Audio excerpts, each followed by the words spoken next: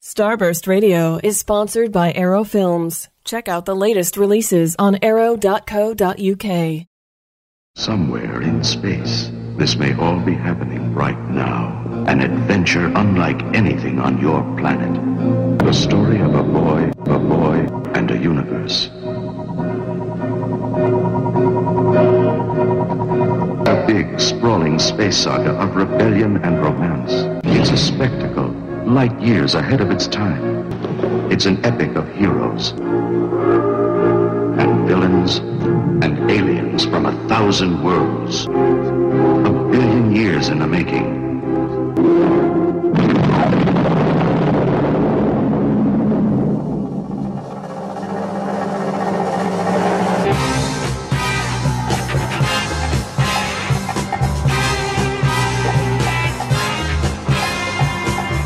You have reached the event horizon of Starburst Radio, the greatest radio show in the universe. Every Wednesday, 9 p.m. until 11 p.m. Exclusive to Fab Radio International.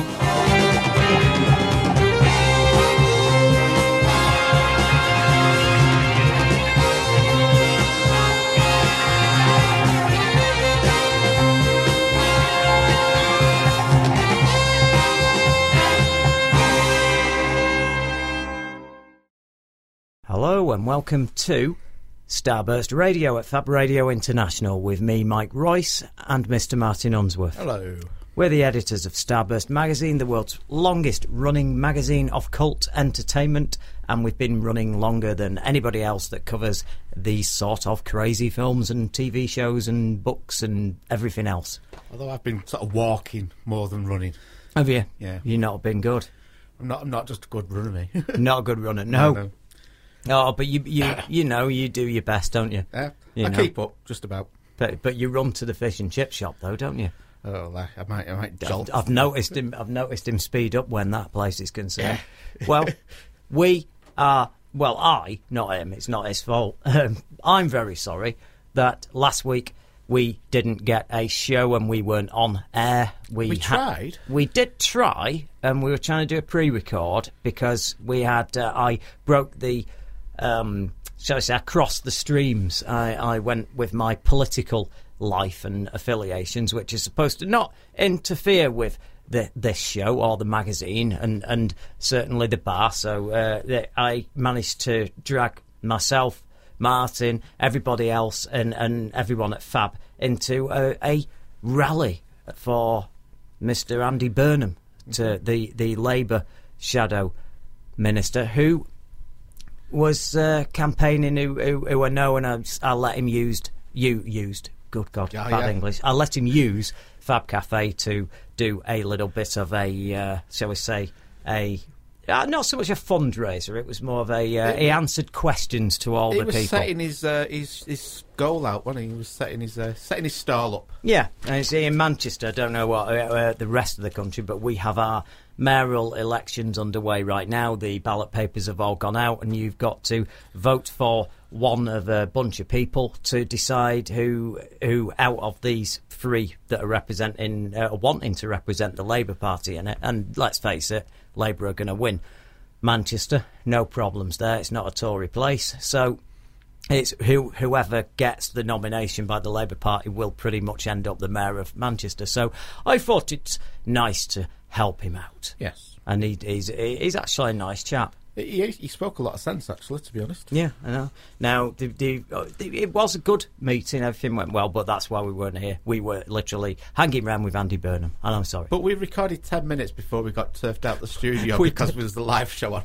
We didn't check. Well, we did check, but it hadn't been filled in on the roster that someone was coming in doing the show, so we had no idea. We're partway into the show, and then someone goes, "Oh, what about me?" And I thought, oh, bloody hell, never mind. So then we didn't get the show, but we did hold this nice little event for Mr. Andy Burnham, which was good. And a lot of people turned up. I saw a lot of faces there. But there you go, that's what happened. That's why we were not here.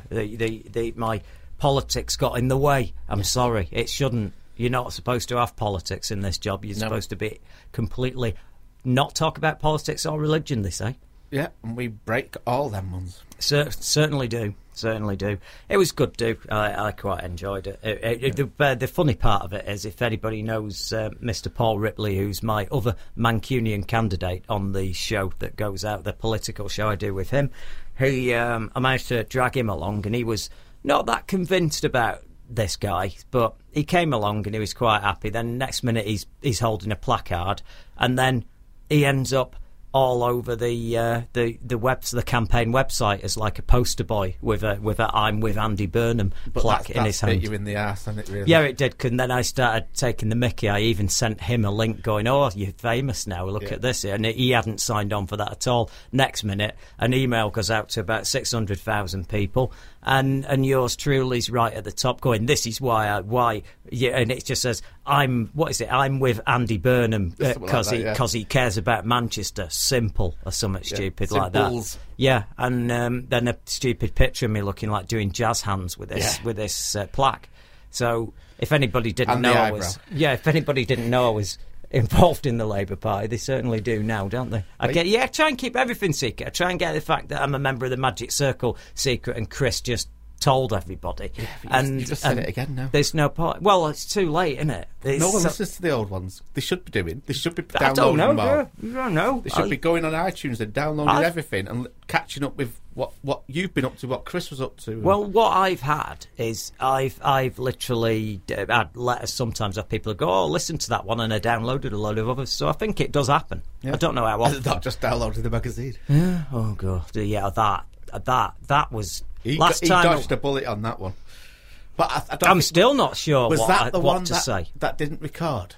Yeah. So people who are on podcasts won't have a clue what we're on about. No. That's on. That did record. Did that it? One. Yeah, that was the one before last week. Right. And it did. No.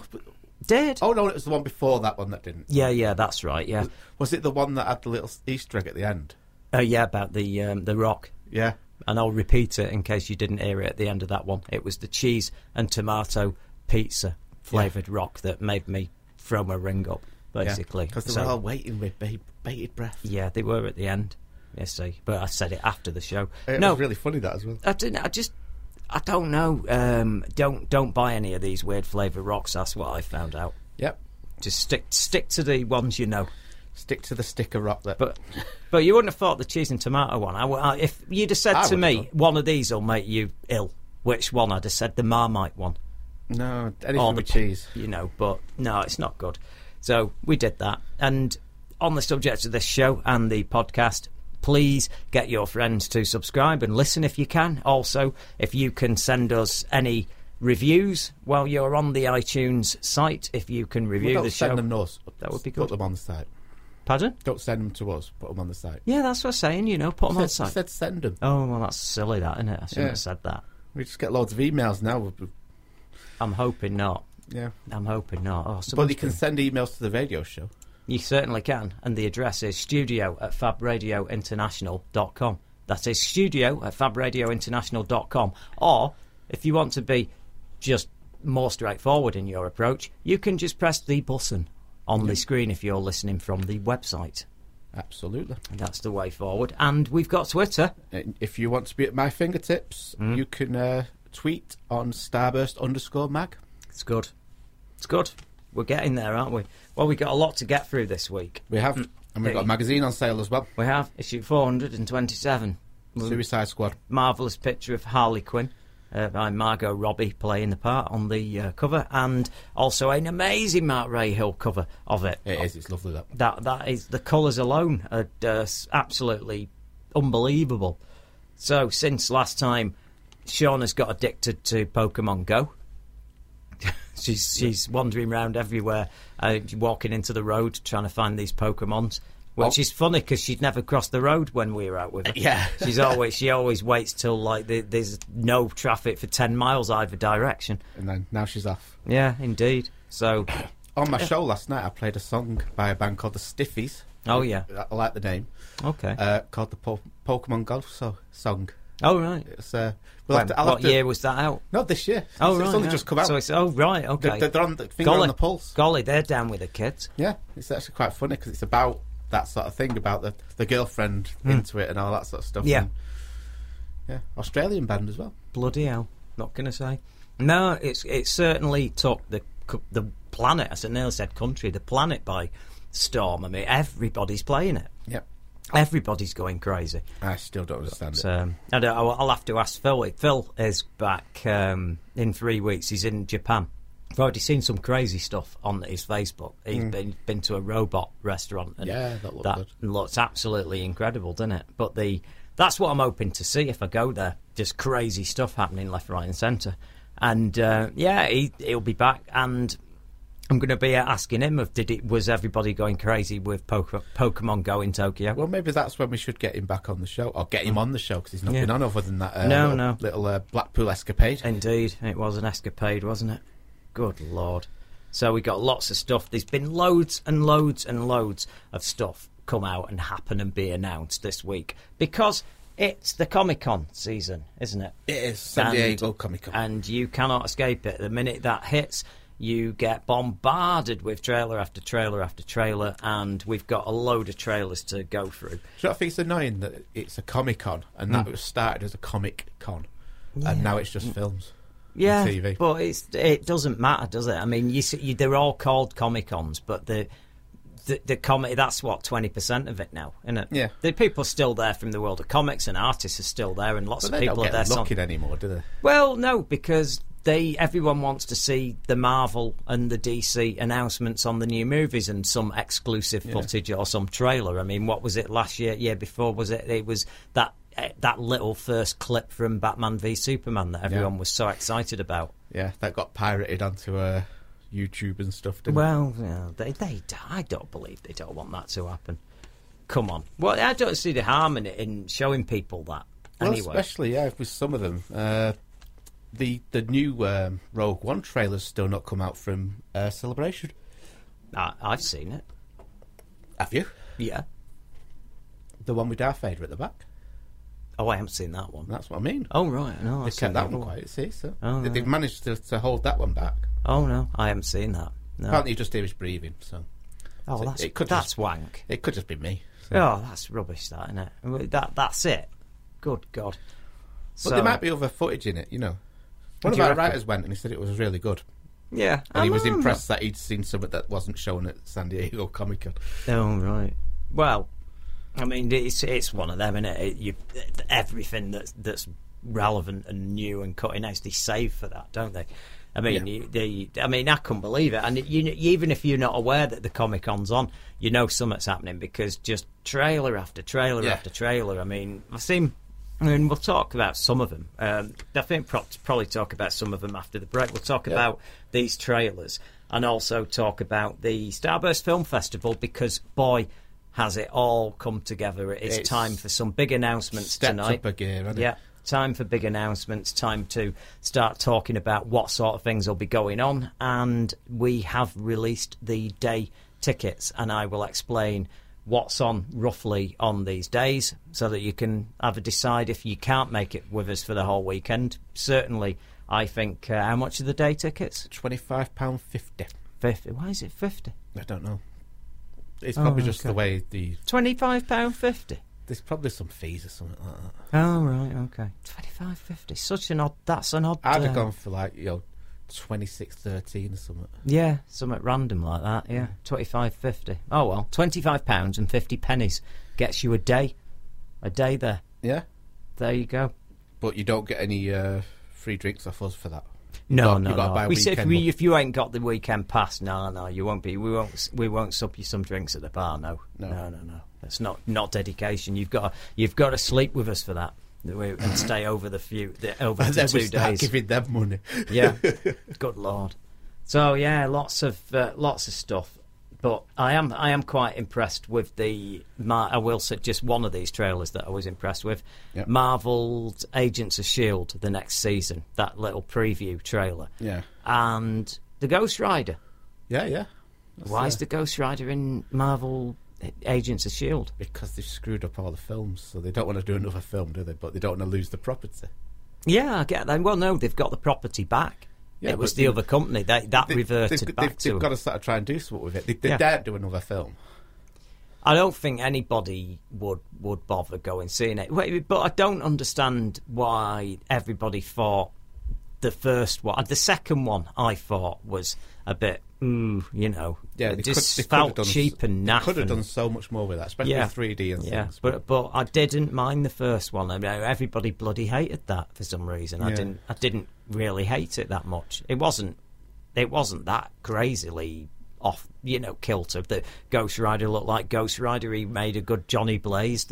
Nick Cage was good as him. Good. I mean, the bad guy was not particularly good, but they're just lacking in script, really, wasn't it? So probably, yeah. That's the thing. But I mean, visually, they nailed the Ghost Rider. He looked all right, which I thought was part of the battle. I remember being really, really excited about seeing the second one, because I thought, they're going to nail every problem with this now. This is going to be fine. We always do that. Every sequel, you think, they've listened to this, Yeah. Spider-Man, come on.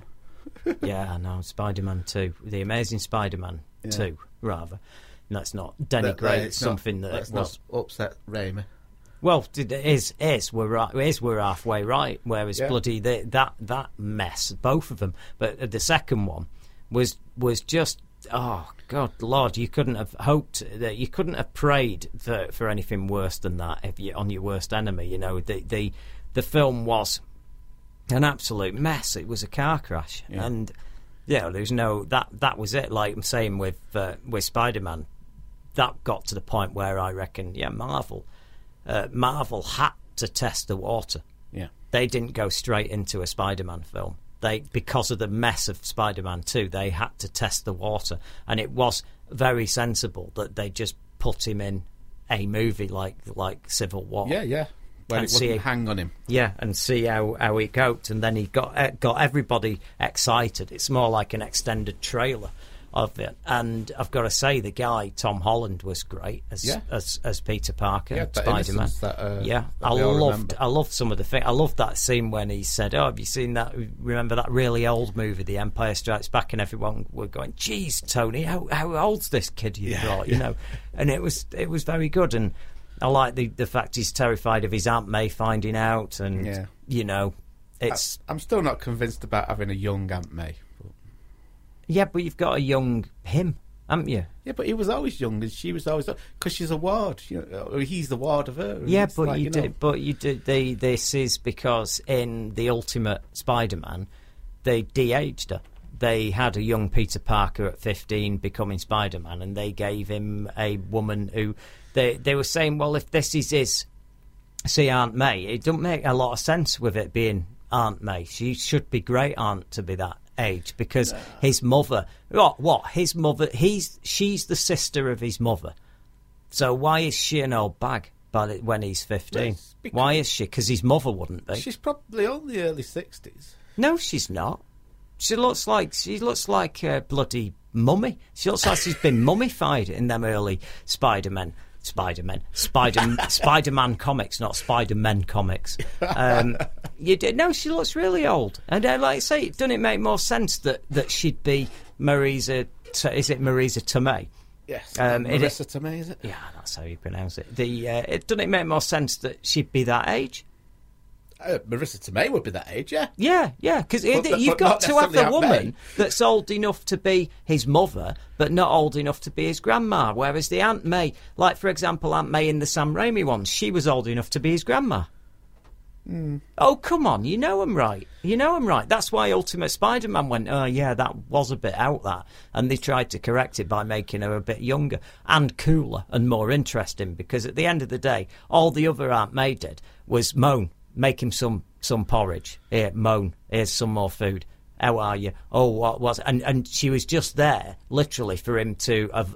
So he had to sneak out of the house, and there was a bit of he's got problems in his life. She married Doc Ock. Nearly. That was a weird story.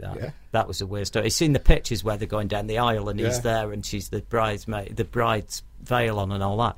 I mean, she married. Am I right in saying who did she marry? And she's actually got married in the comic books now. She's had a lot of affairs with these villains. Well, she's married to. Oh, am I right? She's married. I think she's married to J. Jonah Jameson's brother in the comics now, because that was a funny thing. That made it comical, didn't it? But young Aunt May, yeah. Now, Mr. Pollard's just tweeted us, one of our amazing writers and our online editor. Yes. He's saying, less amazing Spidey 2 talk. I'm just about getting over that one, especially after writing nearly 70,000 words for that issue.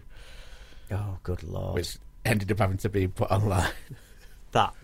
And it's a special little book-only one. I'll be honest, it's blown my mind how much they balls that up. Because they had everybody waiting for that. Because the other one was a bit wrong, but people were like, well, but we like him as we like Garfield as Parker. Well, the problem is, it'll be good if they nail it. They did that worst thing they could ever do and say, we've listened to the they public. did.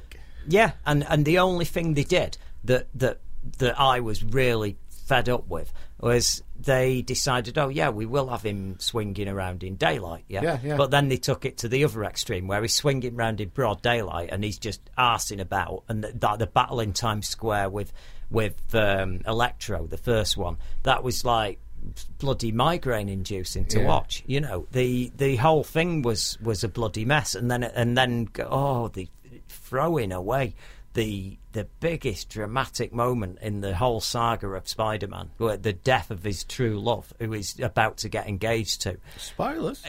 I'm happy to spoil this film. If anybody don't bother watching Amazing Spider-Man 2, just send me an email and I'll tell you what happens. Yeah.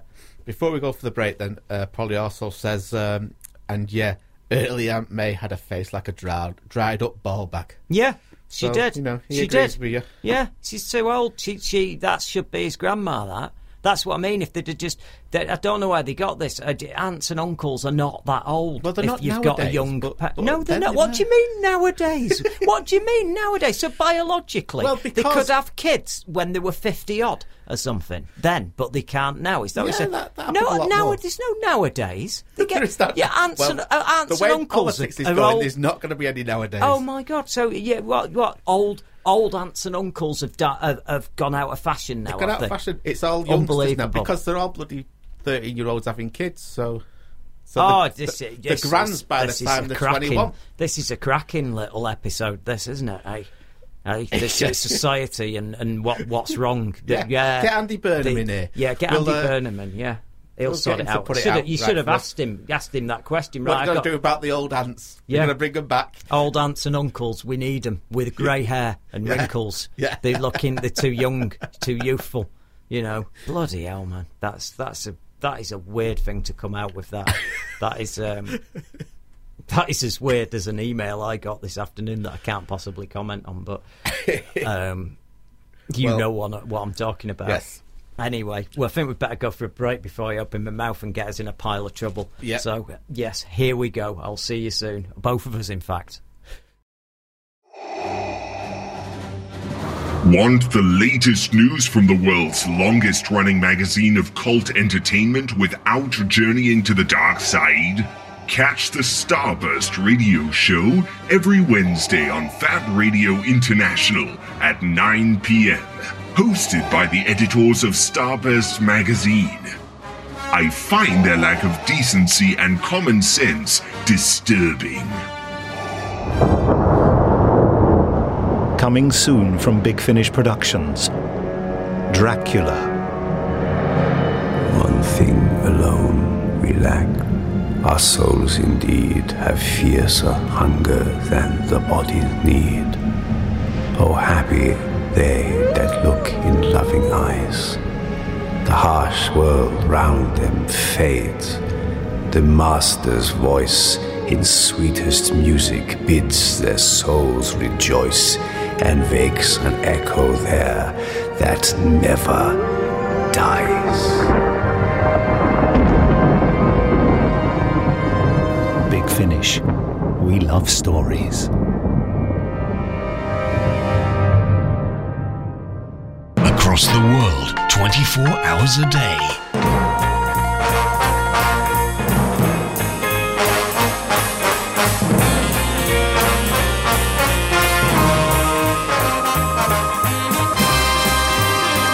This is Fab Radio International.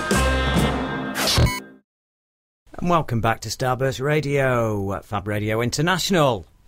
We've got Twitter We have. activity. We've got some tweeties. Okay. Wonderful Demonics, one of our regulars. He's saying he watched Stranger Things the other week with his missus. Yep. What an awesome show. Have you managed to see it yet? Hashtag 80s Retro. Right. I haven't seen it yet. A fair bit to say about it, and I will obviously of a non-spoiler nature because it's not quite percolated through the entirety of everybody that I know yet. Like well, it's one of them, innit? It was coming on, and strangely enough, I've been waiting for this for a long time, and yet when I mentioned it to a few people, they're all going, well, what is it? Never heard of it. So I think there was just me waiting for this. But luckily for once, I wasn't disappointed. Yeah, so what I took Paul Mount's advice and I watched. Right, was it 11:23 63. 11:23:63? Yeah. Right. It's hard to remember that. It's the Yeah. month thing that all you our American viewers are all used to, but drives me mad. And even our listeners as well. Indeed. Viewers. Oh, you know what I mean. The people, the peeps. Yeah. Our folk. audience. Our brethren. Anyway, I saw that and I saw it quite quickly. I watched a lot of it over a few days. Well, I'd say about a week actually. And it was a riveting piece of TV. And I actually thought there won't be anything new that comes out this year that can touch this. This is really something Are they special. going to do a sequel to that? I don't think so. You can't with the way it ends. You just can't. If you do, it'll be so utterly shite. It'll be untrue. 23:63:2. Well, that's it. 11:23:64. You know, whatever. I don't care. I mean, they shouldn't do one. If they do, they're stupid. But that doesn't stop people. Wayward Pines had a great ending. It was his own thing. It's come back. I'm not saying I'm not enjoying it. I'm a few episodes in, and it's got a way to go yet. But it's lacking that shock value of the first one. And the problem is once you know what's going on, the good thing is it went halfway point, then it did the big reveal. And when I say the Wayward Pines big reveal, that was a big reveal. Now, good God, imagine if the end of The Prisoner, that's what it actually was. That would have been mind-blowing, you know. But at the end of the day, you know, they got ratings and people liked it, so they had to bring it back, didn't they? But the problem is you haven't got that big reveal, so you know. So there's not as big a hook. Like even after the big reveal in the other, you've just recovering from, oh my God, so that's where it's set. That's what's up with this. It then carries on for another few episodes where you're then dying to know what happens and how it piles up and what happens towards the end, and how's this all going to be reconciled? Then it ends, and you know this has come back, and it's difficult to get as excited about it. Do you know what I mean? Yeah. They brought another character in because you can keep bringing characters out of the suspended animation and then suddenly it's somebody else's story. Like this second season of Wayward Pines is someone else's adventure entirely. So you can keep doing that. It's a good narrative and it's a good model to do. I mean, it's a lot better, for example, than when they did the second series of Under the Dome. And then you've got a full series of Under the Dome. It was supposed to be one series and then gone, same as Wayward Pines. Yeah. Then all of a sudden it gets to the end and they decide, the ratings were pretty damn good, right, second season. And then you go, okay, well, then they had to do an end that wasn't an end and turn it into a bit of a cliffhanger because you felt that it was heading towards a conclusion, and then suddenly you knew when they'd been told it was getting another season because it suddenly started to slow down again and then go to head towards a cliffhanger. Now, the problem with that is unlike Wayward Pines can just bring a family and a new cast of characters out of suspended animation because they've got all the creme de la creme all frozen in these tubes. Yeah, so it's good. But with Under the Dome, you're into your second season. A lot of characters have passed away, not survived the first season, and you've got to get a new cast like you do with a second season. And then they're under a dome, so how do they get them under a dome, yes. So then you've got this thing where, he was living in that shed just over near the Beer Woods. He'd never bothered coming into town, because you wouldn't, would you? And there's a secret entrance underneath the river. Yeah, and it was all shit like that, Now, trying to get back to where this started in typical Mike Royce manner, I've ended up somewhere else, and with we've got I'll talk about that. I thought that 11/23/63. And don't judge me on this. It's just a problem I've got. I have it when I'm in the States. It is such a good job that no one uses checkbooks anymore, because I would cane 2 checkbooks out there just by writing a check out 3 times, just to pay for something, because I'm never going to get that. No. I'm never going to put the month first. It's not going to happen. And I've tried, and I've tried, and I've tried. So I literally ask, if it involves a date on it, I just ask the person to put the date down for me. Yeah. And I do admit it, and I go, because I just can't deal with your date month thing. You just write it out into words. It's not natural. To me, the small thing, the day, the larger thing, the month, the much larger thing, the year, that makes sense. Sorry. I'm not having a go, by the way, you American people. I love you to bits, but it's not. But you would get used to our system. It's a lot better. Yeah. Anyway. So Stranger Things. Yes. And Stranger Things. Stranger things have happened. What it is, I thought, 11/23/63 would be it. I said, nothing new that comes along. I can't see it being any better. This thing, started watching it. I was about 10 minutes in, and I was just lapping this thing up. It starts off, it feels like E.T. It's got a lot of the Goonies about it. It's got a lot of the aesthetic of the early 80s, the synthy John Carpenter vibe going on with the music. You've also got a bit of Lost Boys in there, and it's creepy, it's scary, it feels very Stephen King. This, and it's just got everything that I was looking for in a TV show. And unlike a certain movie which somebody in the office actually likes, and some people I've heard are quite appreciative of a bloody X-Men Apocalypse. But I'm sorry, I thought it was a bit crap for a film made in this day and age. I thought that was very poor, and I thought it wasn't great. The effects and stuff were hit and miss, and the main guy looked like Ivan Ooze out of the Power Rangers. But the problem with that, the biggest problem I had with that, was the setting of the 80s felt full of shit. It felt contrived. It felt bolted on. They have a conversation about Return of the Jedi and about sequels and about how The Empire Strikes Back's the best. That conversation never happened outside of a message board from within the last 15 years. That did not happen. People were not leaving the cinema in 1983 saying, that wasn't that good, the third one, but it's the second one that's the best one. No, people thought that was better for a long time before the internet came along and people started sharing their opinions, and then and that was it. So that's my stance on it, where it annoyed me. So after then, I was getting irritated with the setting. You'd have them there with a T-shirt on that they wouldn't be wearing at that time. All of it felt unauthentic. They were any excuse to put a bit of 80s music on or do something, and it just didn't wash with me. It felt really lame. Now, Stranger Things, from the haircuts of the people, the attitudes of the people, the language, the aesthetic, the stuff that's in the house, the cars, every single bit of Stranger Things transports you to 1983. You have no doubt it's 1983. It feels like it. It's brilliant. You are aware that there's no mobile phones kicking about. All the things that are a gift to a writer now, writing a period piece of drama, are all present and correct. And as I said, it feels... There's some scenes where it just feels so much like a Spielberg, Stephen King sort of collaboration. It's just wonderfve So that it's show. A bit like Erie, Indiana. Better.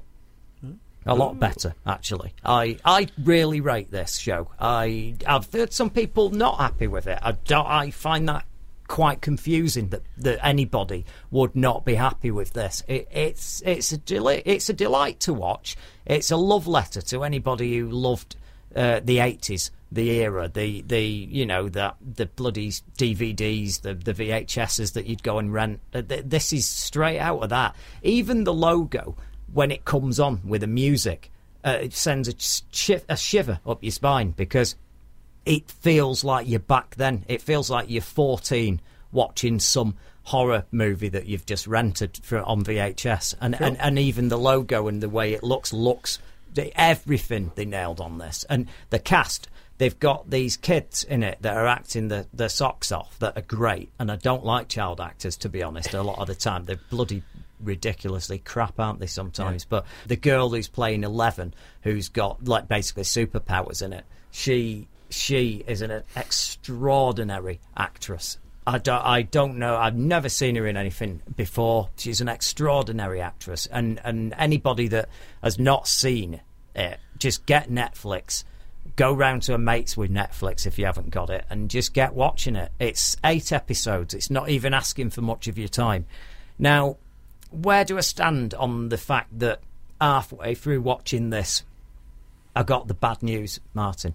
Go on. Well, what do you think the bad news is? Oh, let's see. It's got a sequel. It's got season 2. Yeah. There you go. Halfway through. Now, it has an ending. It's quite a definitive ending. I don't know where I stand on this being another one. This really needed to be a lovely 8-part series, a story that stands right on its own. So I don't know what's going to happen with season 2. I don't even know how you could have a season 2 to it.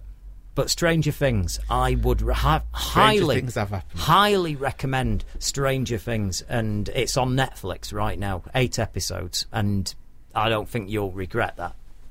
Well, I'm going to catch up with it, yeah. So there you go. Try and get through some emails now, and that'll probably take us to the break, actually. So we've still got to go through trailers and what's on at the Starburst International Film Festival.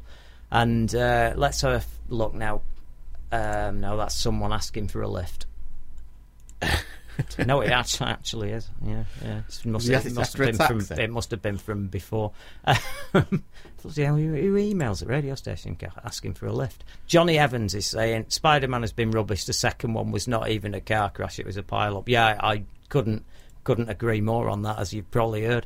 Derek Owen saying the worst by far films of superheroes have been the Superman films. All terrible, all have the obsolescence of Cold War, all American apple pie nonsense. I can't agree with you on the Chris Reeve ones. I had a soft spot for them growing up, and I think a lot of people felt they were very important part of a lot of people's childhoods of a certain age. But the latest ones, I don't think they know what they are, those films. The DC ones, the Man of Steel, was just tediously shit, and him turning up in Batman v Superman again, it's a version of Superman that I don't buy. Just don't buy it. Sunil's saying the CGI of Spider-Man must be the worst example I've seen in a movie. Was it done on an 8-bit computer or something? Yeah, can't agree more. Those scenes where he's fighting Electro were just straightforward video cutscenes. I mean, the video game cutscene bit as well, that was when he was fighting the Rhino, that was terrible. Yeah. How can you wreck a character like that? I mean, that was a ridiculous aesthetic that they gave the Rhino in that as well. It was. Mrs. Denge is saying, was it Chicken Tikka Rock that made you vomit? I do not remember you saying the other week, or was it 2 ago? Also, what's the parking like for the film fest? The Denge family all have tractors with caravans. Well, we do have parking.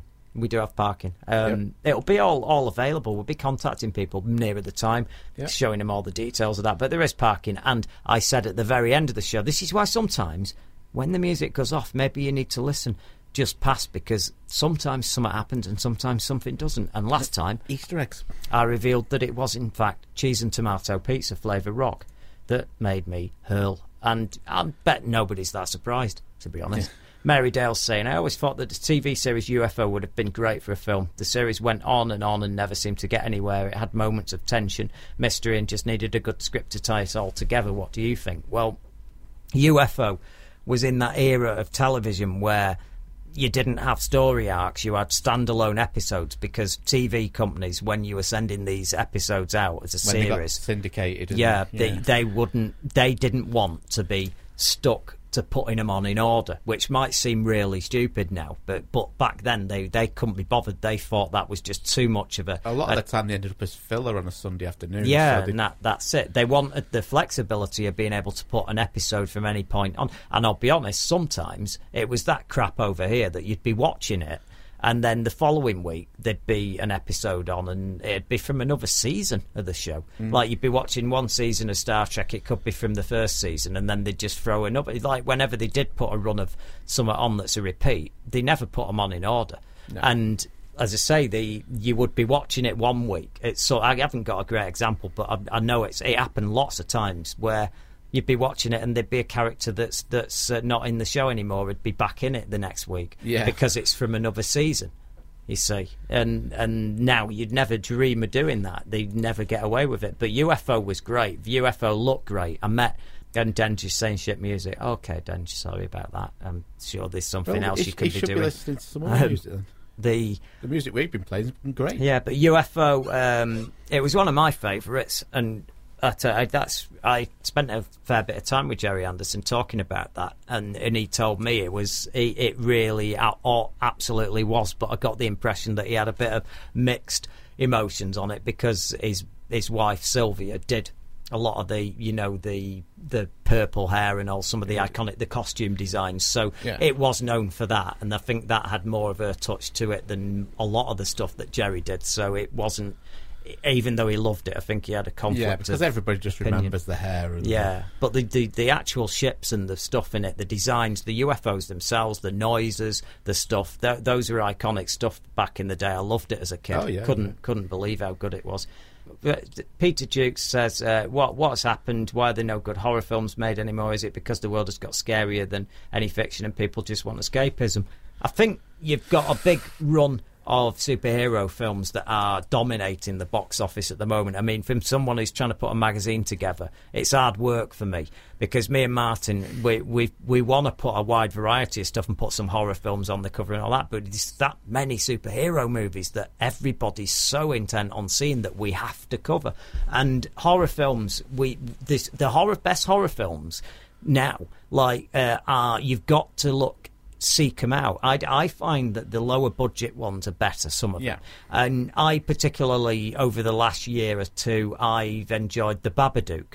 If you find that, excellent. That's a really, really good horror film. They are out there. They are making good horror films, but you have got to try and, watch out for them. I like to think that if you regularly read Starburst magazine or listen to this show, we are more than happy to point you in the direction of the good shit, as the kids call it. I think we've got to go for the news now, but we'll be back. We'll be back with our opinion on these trailers, the rest of the emails, some more on Twitter, and then we're going to talk about the film festival. This thing has been frozen in ice for 20 million years, so I figure it must be lonely. From the dawn of man comes Schlock. A beast from 20 million years ago stalks the streets of today. A love stranger than King Kong. A monster more powerful than Godzilla.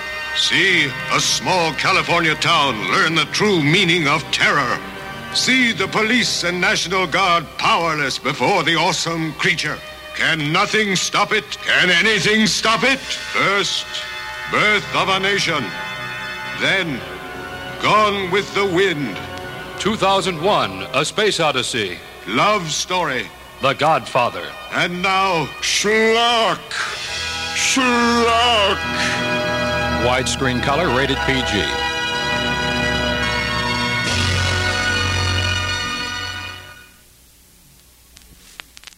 Starburst Magazine, the world's longest-running magazine of cult entertainment. We have been going longer than Empire or Total Film. Just saying. Fab Cafe, TV and movie theme bar. Why not pay us a visit in Manchester? For your night out, anything else just isn't fab. Across the world, 24 hours a day.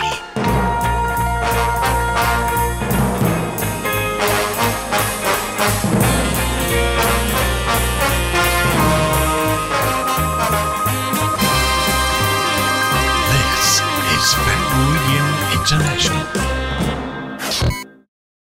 And welcome back to Starburst Radio at Fab Radio International. And did you see the almost Clark Kent way that I just slipped back in behind the desk and got ready just as the music finished. I did, yeah. I'd just been saving the world. I just put my cape away and everything. No, I've actually just been setting stuff up for the film festival. So we've just employed. I've gone nepotistic. Yeah, well, is that a Russell Brand word or a real word? Well, they can't put you away for it yet. He uses words like pretentiosity, doesn't he? And no, everybody does. I make up words all the time. Oh, I got annoyed once. Right, I just opened Roadkill and I just explained to everyone Roadkill was just a rock bar. Okay, it's nothing sinister. And Roadkill was above Fab Liverpool, and the priest literally on Hope Street where it was. You had a cathedral at one end. The Paddy's Wigwam, they call it, yeah, and then the other cathedral that's the C of E, so Roman Catholic there, C of E at either end.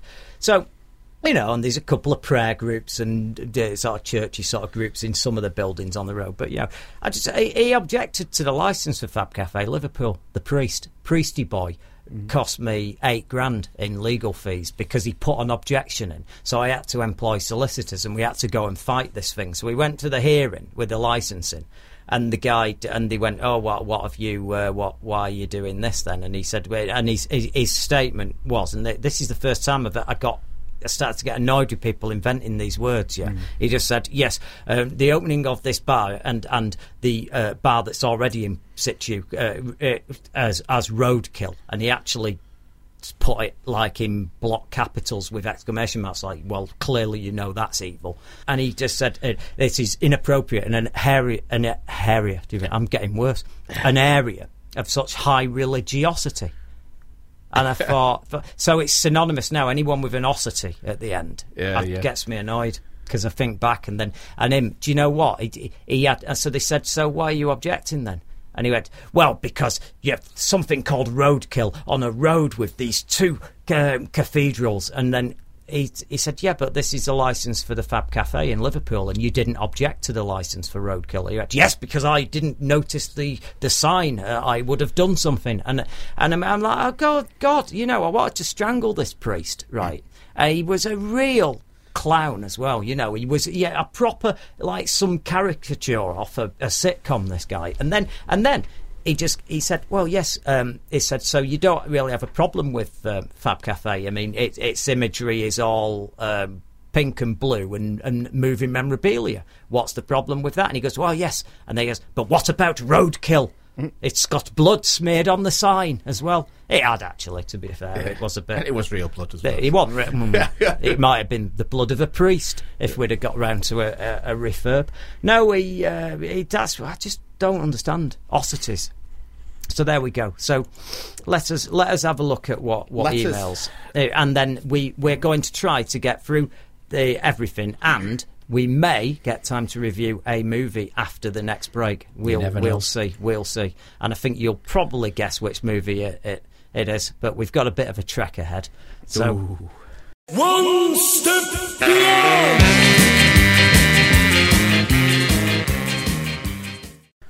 Better get on let's with it. Boldly move on. Yeah, boldly. John G's saying Stranger Things utter garbage, just a Goonies remake. FGS reverting my. I'm sorry you don't like it. That's a shame. I think it's good. I know a lot of people I know. Sort of, you're the first person, John, that said they don't like it. Oh. Yeah, I mean, no, it's not a Goonies remake. I thought it's more. If you could accuse it being more E.T. than Goonies. The only thing about it is the kid with the missing teeth in it. He is very much like one of them Goonies kids. He's almost straight out of it. But I don't think it's a risk. I think got nothing to do with Goonies. I don't think. I'll have to watch Goonies again. I don't think this was a lot more scary. Sarah Barrett saying, "I know I'm slow. I've just binged watched. Let me have a sip of this. What was that? Yeah, that's the neat vodka again. How professional am I? It's a can of Red Bull. I'm trying to stay awake." She's saying, "I know I'm slow." This is Sarah Barrett, but I've watched binge. I can't say it. What is wrong with that word? Binge watch. Right, I'm going to start again. Sarah Barrett says, "I know I'm slow, but I've just binged what?" That's why I can't say it, because it's binge watched. and she's put binged watched. Yeah. And my head's trying to correct it as I'm saying it. Do not call our listeners I'm because not. they've not I'm said not. it. I'm not. She probably typed it dead quick. I'm just saying I was trying to read it, and my poor brain, that's all it takes for my brain to get confused. She's just been watched. God. Yeah, we know what she's been doing. Right, yeah. Right. She's watched very quickly. She's watched the first series of Mr. Robot, and I have to say it was fantastic, and what an end. Can't wait for the rest. The rest is upon us. It's here. Yep, haven't seen any of it First yet. two episodes I've seen, and can I say, I don't know where this new series is going, because the weird thing is, the end of the first series of Mr. Robot was pretty much the biggest point you could get to in this saga, don't you think? Yeah. Because, I mean, everything that they wanted to do actually happened. Talking didn't about, it? one and out, that would have been great. But, yeah, you were right to watch them quickly, all at once. In a binge. Yes, indeed. Good Lord. I'm finding out some real psychological issues I've got. It's the heat. Yeah, I'll put it down to that. See, I tried to watch it the other night on Amazon Prime. Yeah. And they've got the Prime Stick thing I've got upstairs. Yeah. And I put it on and there was no sound on it and it really annoyed me. Yeah. Have you hacked your Prime Stick? Have you got it all? Have you got all stuff on it you shouldn't have? There might be... seeing as you landed me in it with Cody the other month. There might be Cody on it, I think. Don't say that on here. I'm joking. I didn't expect you to say yes. I thought I was just trying to make you awkward. No, why would I? Chris used to do that. He used to, and he knew it threw me because he'd go, so where have you watched it then, knowing that something's not out? I am wearing a T-shirt which stands by my thing. It's every time you torrent, God kills a cinema, and I don't believe in God, so there you go. Well, the fact that God does not exist is the only reason that you've not destroyed lots of cinemas. Then I would suspect. Oh, shut up! I believe it. Do not torrent, folks. Don't torrent. Yeah, don't torrent. It cannot be torrent. I was going to try and make a word up that said tolerated, but torrent rated. Yeah. Nah, I'm not on form today. Oh, it's Bobbins. Not on form. No, it's like a mess. It's such a mess. Loss is saying best TV series by a country mile is Outcast and The Preacher. See, Outcast. Everyone's saying watch Outcast, so I'm going to watch Outcast. Yeah. Yeah, go for it. Okay, I'm going to watch Outcast then. That's my next, because I've lost a lot of shows. Still not watched Preacher yet. I've lost a lot of shows. I've got loads to catch up on. Yeah, I've lost a lot of shows, mate. A lot of shows have gone. You haven't kept track of how many have gone. Loads. No. Like my calendar's getting empty. I might have some time when I actually get to just live and do stuff. Might do. But I've got to say, he's talking about Preacher. Preacher is definitely not everybody's cup of tea. It really is not. I mean, it's beyond weird, but to me, it just happens to hit my funny bone. It just amuses me. I enjoy it. It's good. Does it tickle you? And the fight, there was a fight in it, Martin, right? The two episodes ago.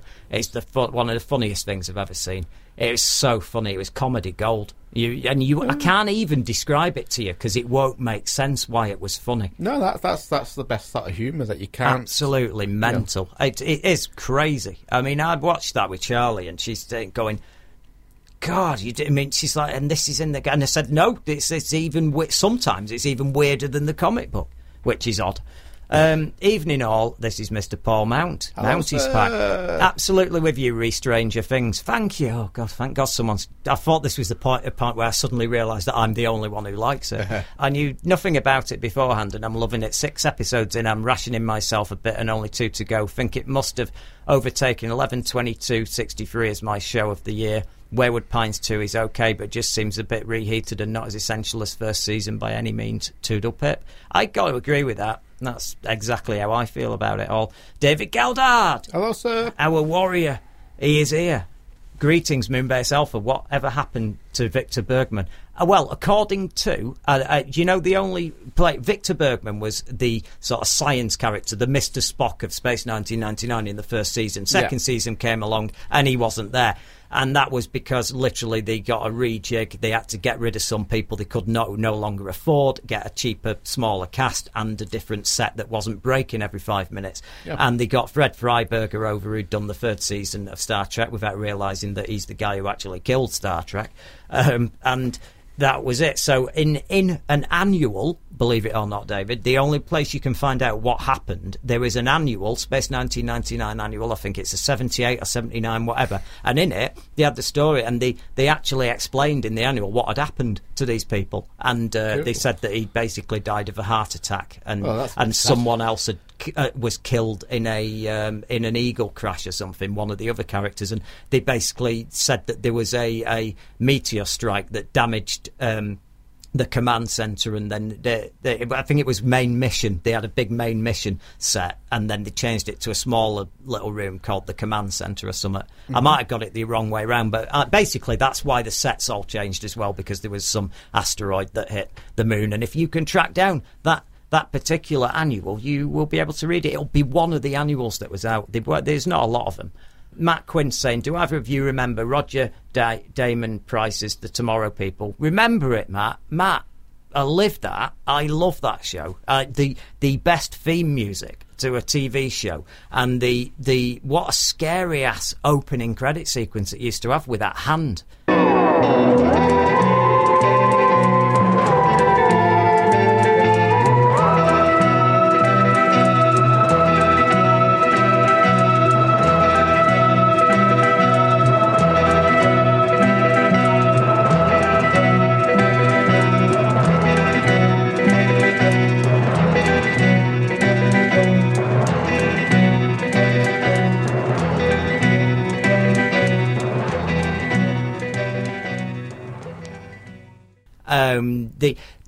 It's been remade twice now, and each time they failed to get what was so cool about it. It was the X-Men almost, the way they all band together, and there's a secret underground base underneath the tube with a supercomputer running it all. I mean, its only problem watching it now is the stories are fine, but my word, the budget, they had no budget. But for a kids' TV show. And he's saying, I was trying to explain it to our mates, says Matt. He continues, in the pub last night how good it was, but none of them knew it. So I thought I'd ask you, and hopefully you two think it's worth watching, even now, as that might persuade them that I'm not talking shit. No, it's worth watching if you can watch it. Are you the sort of person... If you're the sort of person who watches old episodes of Doctor Who and can't stand it now because it's all got lines around it and it's all a bit ropey and a bit creaky... and you can only really get your head around the new Doctor Who now, then you will not enjoy The Tomorrow People. But if you can watch old classic Doctor Who and enjoy it, and suspend your disbelief at some of the crap that you're watching on screen, like, rubber dinosaurs and stuff, then you will enjoy The Tomorrow People, because it's got atmosphere and acting. It's got a cracking theme tune. God, it's a spine tingler. Harry Harrison saying, Mike, I do value your views, however Stranger Things is not good by any stretch of the imagination, but you're right on the acting. It's Sunday afternoon waffle. It's really contentious, isn't it? But that's good, because it's really contentious, isn't it? It's getting people talking. Loz is making a prediction. You heard it first. Doctor Strange will crash and burn. Ooh, that's fighting talk, that, isn't it? He's one of my favourite characters in Marvel Comics. If they get it right, I'll be over the moon. If they do actually screw it up, I'll be very, very upset. I was worried until I saw him in the actual costume made up. Cumberbatch, I was dead disappointed when he got it. And now I'm all right, because I think he looks the part. Now, how's he going to be in it? Who knows? I thought the trailer looked good. Yeah. Because it's opening up another part of the Marvel universe, isn't it? Because you've got all the supernatural stuff as well, and you've got all the occult and all that you can... It's a totally different ball game. Yeah. And he still crosses over with the other characters, Mounty's saying UFO is right there in my top 5 TV ever list. Endlessly rewatchable. I'm impatiently awaiting Network's Blu-ray set, which is due sometime later this year. I may not sleep until it's released. I'm sure we'll get an advanced copy of that, won't we? So I take it Mr. Mounty's getting that one. No. No, you wouldn't begrudge him of that. Mike Savage goes, fuck yeah, UFO. I'd forgotten all about that. The sound effects and music really drew you in, and the cars too, like DeLoreans before they even existed. Brill, they were even ahead of the time with the purple hair. That's right for a remake. It was, yeah. The weird thing is, it was filmed in the late 60s, and when it was released in 1968, I think, the big shocker was that the beginning was set then, 1968. contemporary time, and then they cut flash forward all the way to the future, 1980, and it came on the screen in 1980, and everybody had them cars and the hair, and we'd got a base on the moon, and we'd done all that. And we're not far off. The problem is, Martin, it's like, you can't just have 12 years ahead. You've got to do it at least a 50, couple of lifetimes. Yeah, 50 or 60 or 70, 100 years. You've got to do that, because you're 12 years, you're there. Well, you're there in no time. You look at Blade Runner, that's when was it? Last year, year before? It's 2017. Oh, is it it's next year? Yeah, right. Next year, I think, if I'm not mistaken. Yeah, there's a lot of things that are just, Yeah. And another email, and then we might have time to quickly talk about some trailers, and then the next part we'll try and do a review and go through the film festival. But we're running out of time here. JC saying Stranger Things. Millie Bobby Brown is about to be cast in a lot of projects with a small number of lines. Brown gave an incredible performance as 11. That's the girl I was talking about. That's why I really liked it, because of that. The way she subtly yet movingly conveyed fear, sadness, doubt, love and yearning for connection will stay with me for a long time. She reminds me of Mia Wachowski, Jodie Foster and, yes, Winona Ryder. I do. I'm surprised that so many of these people saying they didn't like it. But I think it was just what I was looking for as well. Because they're a bit fed up. And one of the main bloody reasons, I had to sit through a lot of quite, shall we say, harrowing horror films, because we're on the panel. Obviously, I'm on the judging panel with Martin and a few others for the Starburst International Film Festival, and there've been some quite harrowing horrors. And that's easy for you to say. It is. I didn't get that one wrong. Tonight. Didn't get that one wrong. And that, so when, Stranger Things was kind of like, oh, here, have some Stranger Things. Take that inflammation out of it, Rub that on. Yeah, because I watched one. I don't want to get too far, but The Lighthouse, I'm not going to get into too much, but it's on at the Starburst International Film Festival. It's a very, very intense, very well acted and intense feature. I'm not going to say that that's going to be getting any award or anything. I'm just saying we don't know yet. We've not got them all in yet. And it's a group decision. Indeed, it is. But yeah, quickly before. But Mount is a big fan of that film. Oh well, the atmosphere was unbelievable, but I watched it in a bad mood. I was really fed up over a few bits and bobs. I was feeling a bit sorry. When you sat down feeling sorry for yourself over some stuff, and then you go, right, I need something to take my mind off stuff. Bang. Put it on, and I was pretty suicidal by the time I'd watched that. I mean, job done. I mean, there is not one happy moment in that film. Not one. I mean, no happy moment. I mean, I thought The Road was bad. But hell, bells, The Road is one of my favourites. The Road is an intense movie, but you can't sit and watch it loads of times. It's not it's bloody hell, a popcorn and beer film. No, it bloody isn't. But yeah, just quickly, just before we go to the break, I say trailers. The Trainspotting 2, Doctor Strange, Kong Skull Island, Wonder Woman, Godzilla Resurgence, Luke Cage, Iron Fist and The Defenders, all landing about the same time. Have I missed any? That's about all of them, isn't it? And did you do the Star Trek Discovery? Getting onto that, yeah, Star Trek Discovery. It's not so much a trailer though. It's a render of the ship. The ship looks like a Klingon. That's a Klingon arse end of a Klingon ship. When it's clinging with a Star Trek's Enterprise saucer section at the top. Yeah, it looks it, don't you think? It's a bit of a because of the shared technology of it or something. I think that might be it. Yeah, who knows? Well, it's interesting. It looks very Klingon, that ship. The USS Discovery. So Star Trek Discovery, it's called the new Star Trek. Yeah. Are you excited? I am. I love Star Trek on TV. It'll work better on TV. Yeah. That's not a spoiler to our review. Yeah, we might be talking about some other aspect of Star Trek just after the break. You never know. But what about? I thought the Doctor Strange trailer was good. Yeah, it had a great gag at the end. Oh, that gag's so funny. The Wi-Fi password gag. Yeah, brilliant. Yeah, it's awesome. What I didn't think I was going to like, but I have now officially moved to cautiously optimistic. The Wonder Woman trailer wasn't bad. It was okay. It reminded me a bit of the Captain America one. You're setting that. Yeah. Well, I love that stuff. Yeah. I loved Captain America, they've the gone first out Avenger. a bit too much balls out with the action rather than... Luke Cage looks like it's going to be very good, and it looks like it's going to carry on the sort of vein of Jessica Jones. Iron Fist, you didn't see much, but it certainly, again, feels of the same stable. And then that little teaser of the Defenders. So I think the Defenders, it was going to be a punch the air moment when all these start getting together. Yeah, as long as them next couple of series are the same standard as what we've seen already. They ain't dropped the ball yet, although some people were disappointed with Daredevil. What did you lot think of the second season of Daredevil? I quite liked it. It wasn't as good as the first. That's what everyone's saying. It still had its moments, though. Yeah. I mean, that moment where he fought all the way down the stairs in one shot and then came out the back door, it was brilliant, that bit. I really enjoyed that. But yeah, that's it. Trainspotting 2, not really a trailer. You just basically saw them all doing the pose that they did on the poster all them years ago, but now looking how they do. But they're not that much. They're not decrepit, so it might actually be worth watching.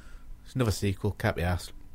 Oh, God, you're so writing for the wrong magazine then, aren't you? Because we've got nothing else, but that's all that happens around here. Remakes. It's all that happens, though. It's not our fault, is it? But you should make the most of it. You're missing some good stuff, when you take that stance. I'll see it. I'll just but you see it and you make everyone else suffer because you've had to see it, though. That's the problem. You got that monk on when another one.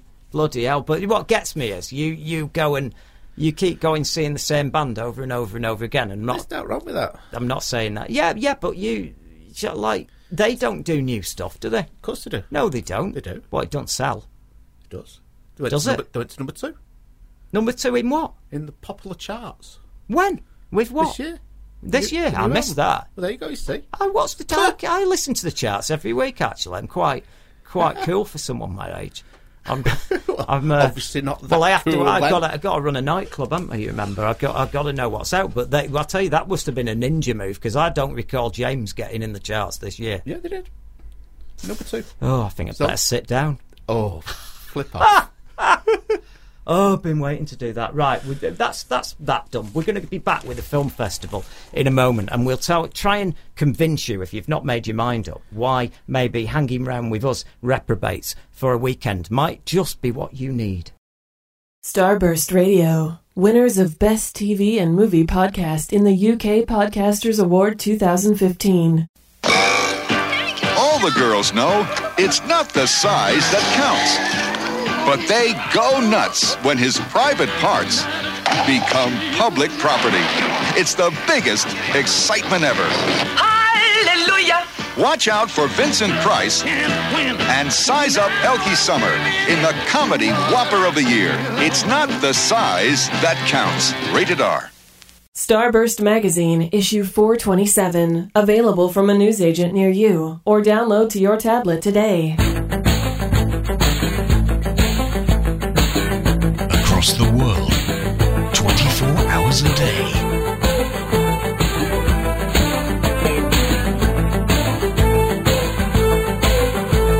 This is Fab Radio International.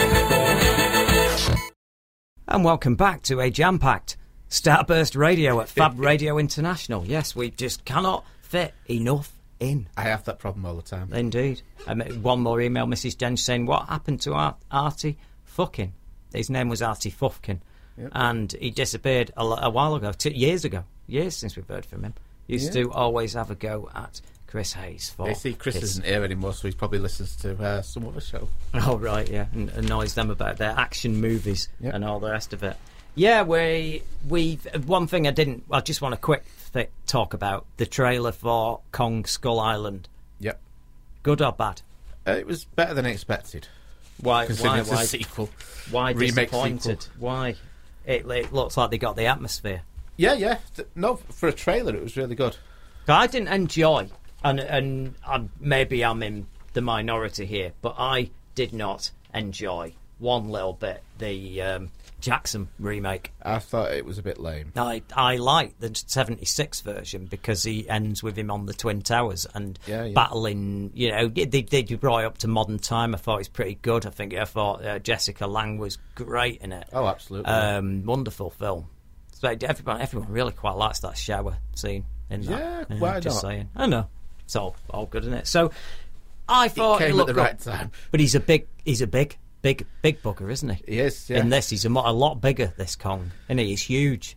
He's like Godzilla-sized, isn't he? He's like Conga. Yeah. Remember Conga? Oh, yeah. And not the dance. No, I remember Conga. It's a lot of stuff. Do you remember Mighty Joe Young? Of course I do. Yeah, that was Willis O'Brien. Wonderful. That was one of the first... Seen the remake? Yeah, that was rubbish. But, dear. But that was one of the first films that Ray Harryhausen worked on. Oh, right. Because he was a protege of Willis O'Brien. Oh, well, there you go. So, and we've got Ray Harryhausen's legacy. We certainly have, yeah. At the film festival. We certainly have. And but anyway, that's what we're going to say. But Kong, no, I'm just put my 2p in.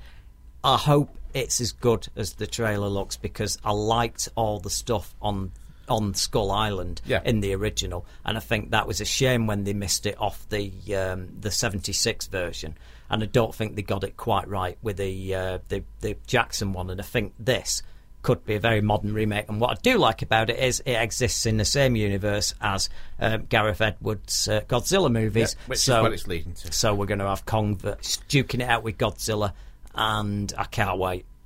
And I love these monster movies. I just want them 2 blocks dressed up in costumes, though.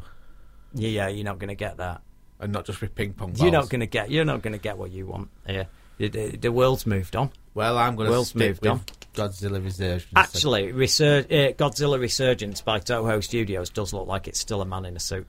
Yeah, it does. It looks fab. It does, but I suspect this Kong will be a CGI creation of some magnitude. So. Demonix has just tweeted on the subject of Kong. Oh, yes. The trailer showed too much, which leads me to think the film will be crap. Totally agree with that as well. But when people say the trailer showed too much, you don't know that they've showed too much until you've actually seen the film. Yeah, so I find it a circular argument. There should be a hint of the creature rather than actually... Didn't see him. You saw the legs and you saw the proportion then. Didn't see him. Didn't see his face. You don't know. Human face then? Don't know. I'm just saying. You haven't CGI'd the face yet. Skylined, when I refer to being skylined, is the ultimate of that, where everything you saw in the trailer, and the actual film's a load of crap, and there's not much more than the trailer in terms of. And it makes you feel like you were going to get more than you were. Yeah, absolutely, and that is. But you can't know you've been skylined until it happens, because if you go and then suddenly go, oh, all this was in the trailer, and everything else that's not in the trailer is boring. That's the epitome of being skylined, and that's where I say this Kong. I mean, I don't know. You don't know what action sequences there's going to be, or there was no signs. There's going to be a lot of time with Kong on screen doing stuff and fighting, and when you've not seen. I'm assuming, does it end on the island, or do they again capture him, and do they bring him to New York they do? But then what's the point? That's just a remake. Well, I don't know what's going to happen, do you? But there were no scenes in that trailer in New York, were there? There shouldn't be.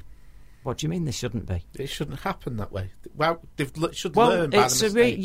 It's a remake of King Kong. Well, no, how can it not? It's meant to be a continuation, isn't it?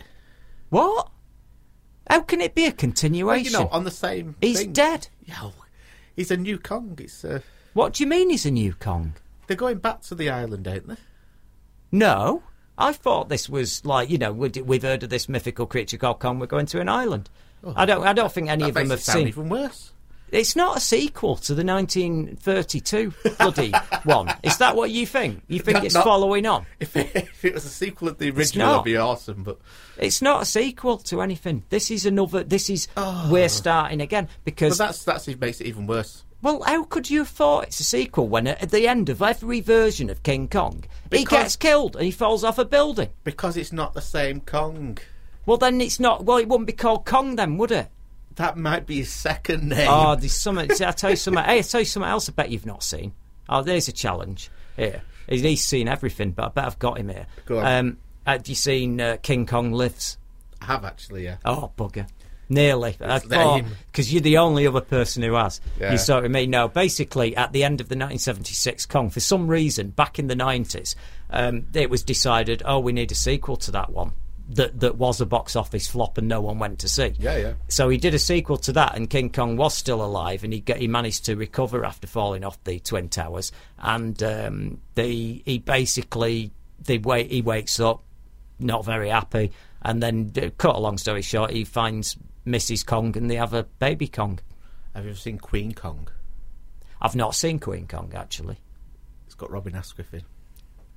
Oh, how can it have him in it? Because it has. How can it have him in it? And what's he doing? Cleaning a window, and then he notices a naked Kong getting dressed. What's happening? His character's called Ray Fay. What are you selling to me here? And it's a legendary bad film, but it's good. I've got a DVD of it. It's great. Oh, well, I wouldn't mind seeing that, but I mean, Rula Lenska's in it. Oh, it's bad then. It's going to be dreadful. It's a legendary bad right, film. Anybody of a certain age knows Rula Lenska. I can tell you, when you know she's in something, you've got a 50% chance of Dennis Waterman turning up at some point, and B, not anymore. And B, totally shit. Except, and we've just shot ourselves in the foot. What? She's in the Christmas episode of Inside Number 9. Well, I better not say any more. Because a lot of people from that are coming, and that means that there's a chance that she might turn up, which I wouldn't. I'd better keep my mouth shut. Yeah. Can we? We'll probably take that out for the podcast version, actually, because Anyway, Queen Kong has got Rula Lenska in it, and she's great. Yeah, I love her. I think she's brilliant. I'm glad to hear that she's in it. She's an actress that I particularly admire. Yeah, that works well. Just paste that over. Cut here. Right, back to the Starburst International Film Festival. We've got day tickets on sale. So, for £25.50. Seriously, can't I just give them the 50 pence? No. £25.50. We're pedantically asking for these day tickets. They allow you to have a look, and if you cannot get the entire weekend off, because it's Friday the 26th of August, Saturday the 27th of August, and Sunday the 28th of August. I think we should have done it the Sunday after. It would have been a really big shock, that, wouldn't it? Got it wrong. No. So we've got stuff on all them days. Now, some people might want to go, I can't afford to come to the whole weekend, or can't get time off, so maybe I'll just come to one of them, and you got to make a choice. Well, if you go on Starburst filmfest.co.uk, you will see all of this. If you don't remember some of the stuff that I mentioned, but on the Friday we've got panels. We've got Peter Beale. Now, he's an industry legend, but he's the guy who politically greenlit Star Wars and also allowed Des Skin to do issue number 1 of Starburst magazine by allowing him to have exclusive rights to Star Wars materials, and that was it. We've also got Virginia Hay turning up, who's doing a screening of Mad Max 2. You've also got Psychomania restored, totally beautifully restored, and an interview with the star Nicky Henson, who's going to be there. You've got lots, and we've got a lot of things on that we're doing in coordination with the BFI as well. And BFI are presenting a lot of chilling shorts and curios. Here's some of the screenings of the movies that are on the Friday. Gattaca, 10 Rillington Place, restored copy. Body Double, again, restored copy. Psychomania, restored copy. Mad Max, Gothic. Dracula AD 1972, you know why that's special if you listen to this show all the time. Dr. Jekyll and Sister Hyde. The premiere of a brand new Hammer documentary. The Lighthouse, a film called Tossing Myself Off. And it isn't what you think it is. I'm just telling you. But it has stopped me putting it on the Saturday, the family day, and it could have been on then. But they called it Tossing Myself Off. And you'll get why it's called that, but it isn't that. That haven't made any sense there. That makes sense to me. Yeah. Dead Town, Poltergeist, Smile Again, Jenny Lee, Desolation. These are all new features that, they're of different genres and different... I can't go into them, but there is one of them that I guarantee you will really, really enjoy, because it's just bloody awesome, and it's the great papier-mâché boulder is actually really heavy. It's a really, really good... how can you put it? It's a love letter to the Flash Gordon era and sci-fi. It's not so much a spoof as a...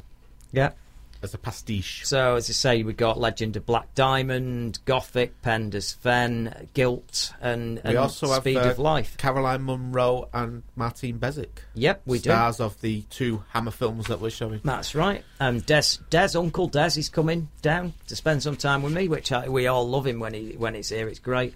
And you've got Dick Fiddy, Edward Russell, and there'll be more people added to that. That's the Friday.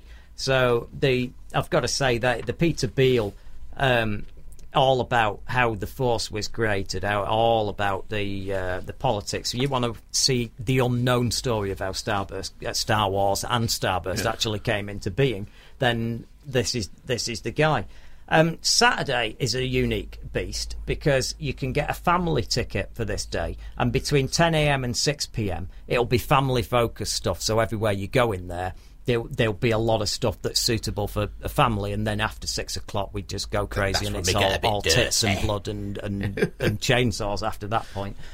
Family tickets are £40, and that includes 2 adults, 2 children. And if you've got any further child tickets, you can get them for £5 each. So if you've got you and you've got 4 kids, you can get the family ticket and then buy another 2 child tickets, and it's only £50 and everybody goes. That's a load of people. Again, on that, we've got Peter Beale doing another version, and he gives you the entire history of how Star Wars got made and his collaboration and his relationship with George Lucas and how it all came about, and also tells you the story of how Starburst came to be. So it's a very, very good thing. The new episodes of Thunderbirds 1965 are there with Stephen LaRiviere and David Graham, who played Parker. He's there, so you'll be literally watching these new episodes that have been lovingly recreated, that you cannot, and everybody who's seen them says you cannot tell that they were not made when the Thunderbirds was originally made. They're on. At 10 at 10 we've got, which is 2 live commentaries celebrating the debut season of the 10th Doctor, David Tennant, and it's joining us for that. You've got Phil Collinson, Toby Whithouse, and K9's creator Bob Baker. They're there. School reunion will be followed by Doomsday, and you've got Phil Collinson again and Graham Harper doing the director, doing loads of talks, and then the big one, a really big coup for us, Inside Number 9 special season 3 preview, and Steve Pemberton and Reece Shearsmith's follow up to the award-winning other series, Award-sinning, bloody hell. They might enjoy that. And it'll be screening season 3 very soon, from September, but you get your chance to watch the one of the episodes before that, so you're going to be the first people in the UK to see that show. Q&A sessions, and Steve Pemberton himself will be there, along with Graham Harper, the director, and series producer Adam Tandy, so that's great. Then Ray Harryhausen, The Lost Treasures. As part of the Family Day, the Ray Harryhausen Foundation will be showcasing models and test screen footage and stuff that no one's ever seen before, and it's going to be like having a pop into Tutankhamun's tomb, I've been told. The stuff is absolutely amazing. It's also going to be a screening a short film, Ray Harryhausen and Me, narrated by Tom Baker. Bob Baker, the writer of Wallace and Gromit, will be introducing the Wrong Trousers. Katie Manning is going to be doing a live commentary of Death of the Doctor. Caroline Munro will be back again. She will be introducing the Golden Voyage of Sinbad, and then the BFI DVDs are going to do a load of children's film foundation, sci-fi fantasy films, and there's just stuff like The Glitter Ball with a Q&A by the director Harley Cochlis, and A Glitch in Time, which starred Patrick Troughton. Some of this stuff's not been seen for a long time. Is that right, Master? Well, it's been available on DVD, but it's not been shown for a long time. We got manga with Akira and Ghost in the Shell. Gangsters at 40. Philip Martin in conversation with Dick Fiddy. It's about the 40 years of the. But I see, I've not seen Gangsters, mate. It's a surreal thriller in the late 70s. I've heard all about it, but I've never got around to watching it. So I'm quite a big fan of that. I'm quite excited about that. Then we've got Cancellation Crisis, Doctor Who season 22. We look over with Eric Saward, Philip Martin and Graham Harper and go through the dark times of the hiatus and all that. Comic showcases and masterclasses are on throughout. Screenings include Aliens, The Glitter Ball, Monster of High Ponds, A Glitch in Time, Boy Who Turned Yellow, as you said, Golden Voyage of Sinbad. You've got stuff, Galaxy Quest will be on. That'll be a real treat, that, because you don't often get to see that on the big screen with lots of people. Innsmouth, The Rocketeer is going to be on. There's some movies like Blood of the Tribades, Vampire Resurrection, Death to Life. In the Mouth of Madness is getting a screening, and there's many, many, many more that you can see. One I particularly like is, for a laugh, is the short called The Dark Laugh, and quite a lot of the people from these brand new features and shorts will be actually attending the festival, so you'll be watching their films, and they'll be wandering round having a drink with you, and it's a very informal film festival. That's what we're trying to make it. And so hopefully that they'll be out there to answer a few questions if we have time to do a little Q&A with them all. Yeah, as I said, you've got, again, Uncle Des is with us for the whole weekend, so there I've got Lawrence R. Harvey, our mate's coming down, and you've got Christopher Priest, he's going to be here. You've got Caroline Munro again, as I said, Bob Baker, and I can't stress enough these talks by Peter Beale. He may not know who he is, but it's like finding the fifth Beatle, this guy. He is so important to Star Wars and the stories he's got. Then we've got Sunday. This is one that I'm really excited about. And you've got John Glenn, and he's going through a career retrospective with Marcus Hearn. He's the legend who did 6. He literally directed 5 and worked as second unit on quite a few of them. And he's going to be playing his favourite James Bond film. So that's going to be on, and that's Licence to Kill. There's going to be a screening interview, and he's going to be reflecting on it all. There's going to be a Q&A, and you're just going to go... This is a guy who's been around the industry at the right time, so again, you're going to learn a lot. Peter Lamont is the producer who... name some of the stuff, Martin. He's done loads, hasn't he? Oh God, yeah. He's done work on Titanic. We forgive him for that. But the one that he's mostly is Aliens, isn't he? Yeah. So we're going to have a screening of Aliens with him. The big one, Being Human. Toby Whithouse is going to be there, and he's going to be playing his favourite episode of Being Human and talking to you about it. And yeah, as I said before, the Alien screening, where you will have Peter Lamont, and the guy who designed all the Space Marine stuff will be there with him talking about it. There's going to be a Red Dwarf 11, Series 11 interview and special presentation with Doug Naylor. Now that's a big one. That's a huge one.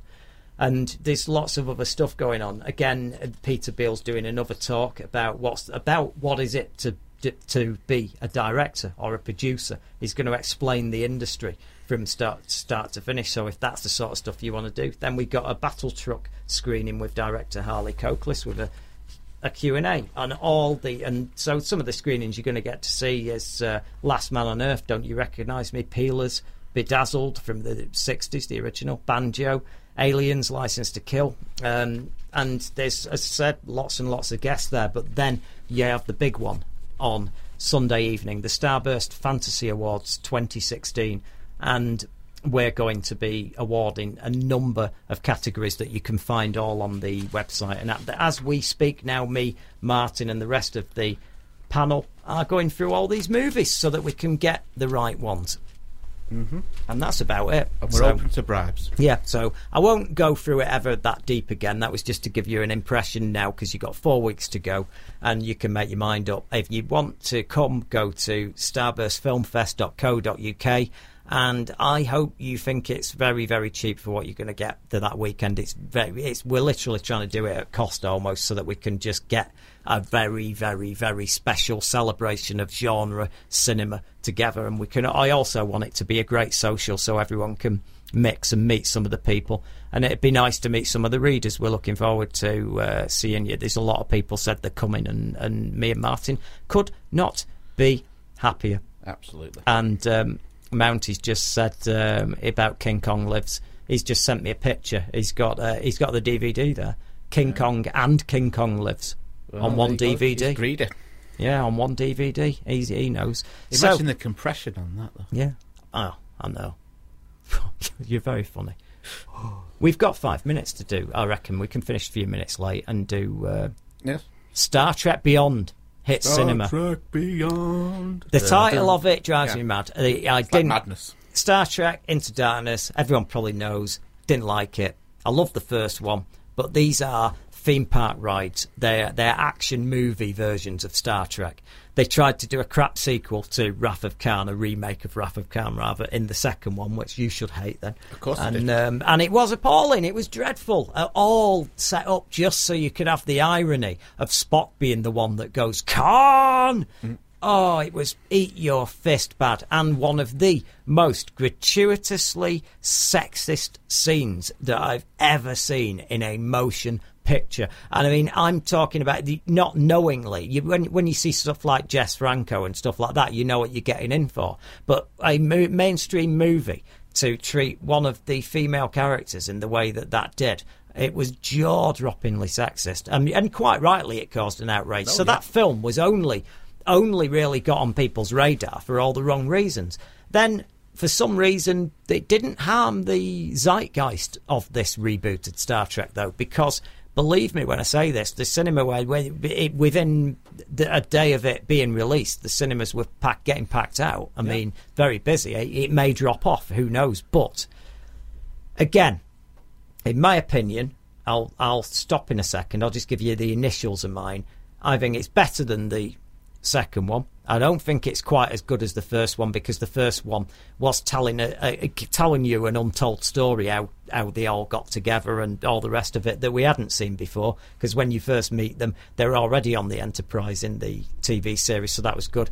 Again, I loved Carl Urban and Quinto as Spock, but Urban, he nails McCoy. It's like he's channeling DeForest Kelly, like from a seance. The guy's on screen, he's great. The film was an action movie.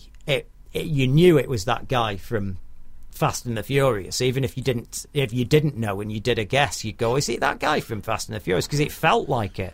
Inland. Yeah, he just felt like him. It just did.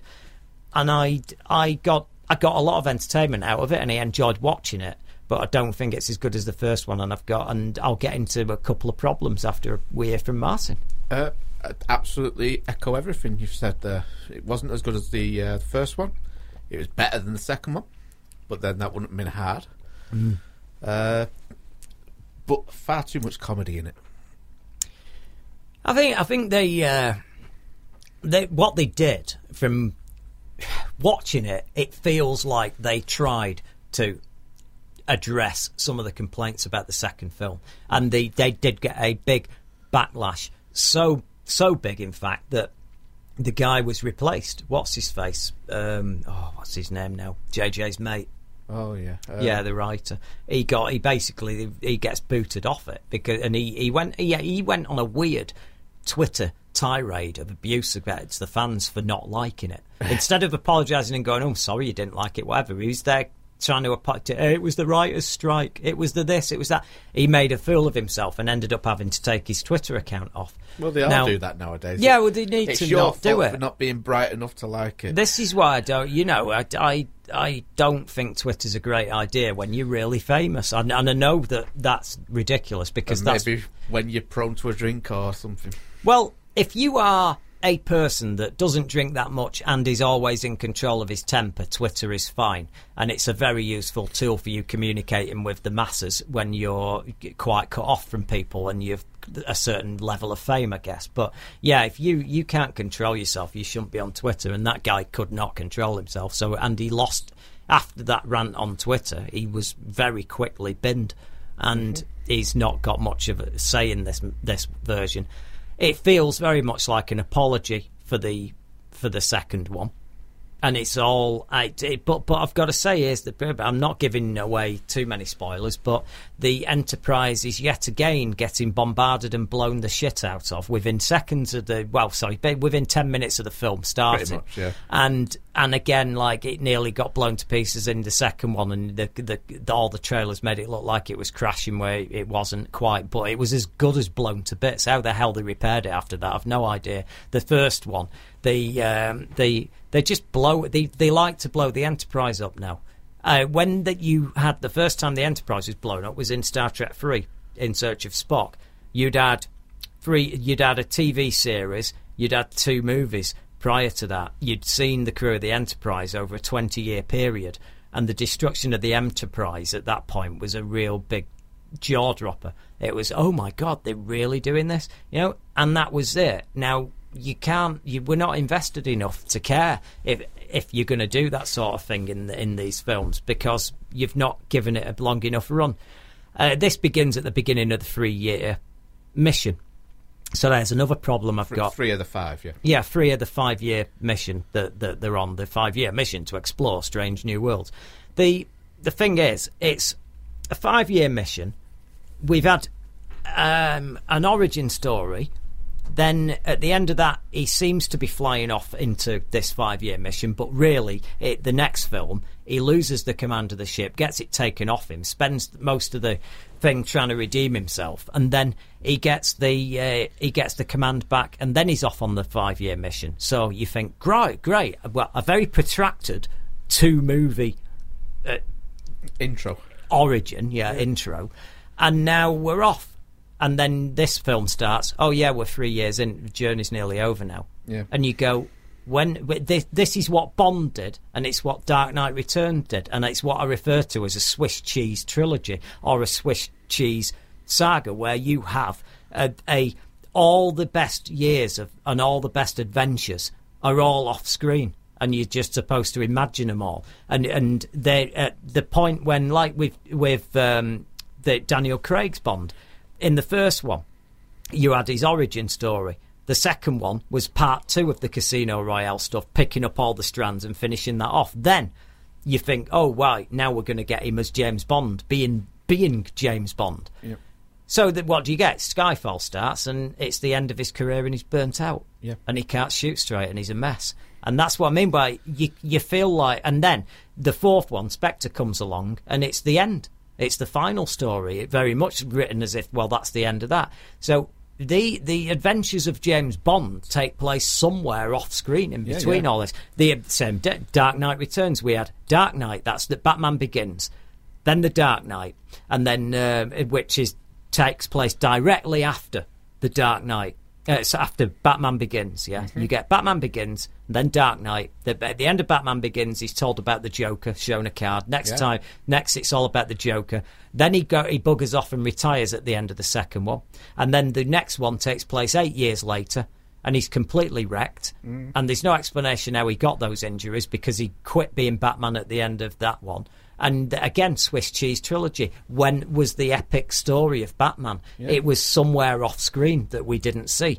And again, this starts again 3 years into a 5-year mission. You ain't seen any of it. Yeah. So all we're doing here, I mean, we're so bored. Filmmakers and the audience as well must be so bored and so impatient that we start and then we rush to the finish. We just go from start to finish. We don't tell any stories in between. It must be the new internet sort of mindset where everything's got to be instantly done. But the end of a story's only got gravitas if you've led up to the end. Emotionally, like the end of this, and it's a slight spoiler, so turn your ears off and count to 10.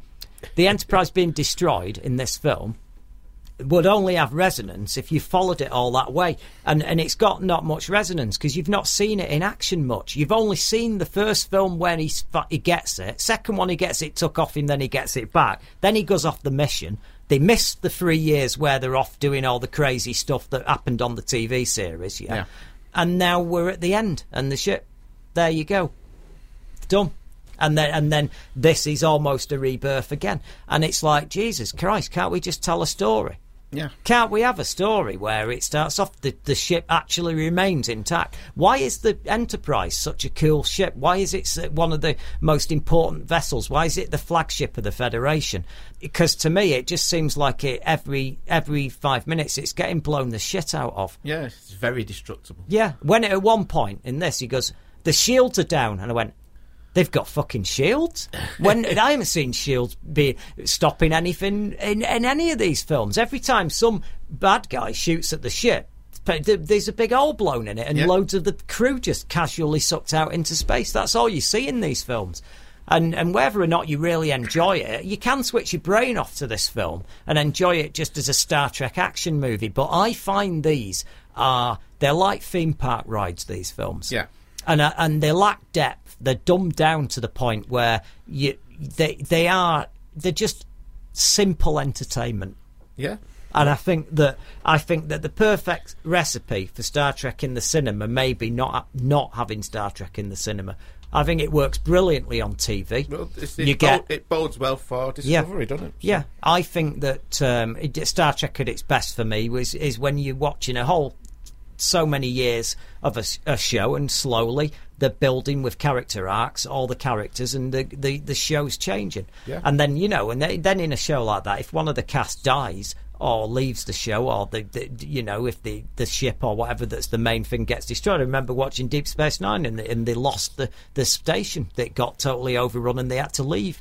And you're like, oh Christ! But that's because I've watched 5 seasons of it and I knew all the characters.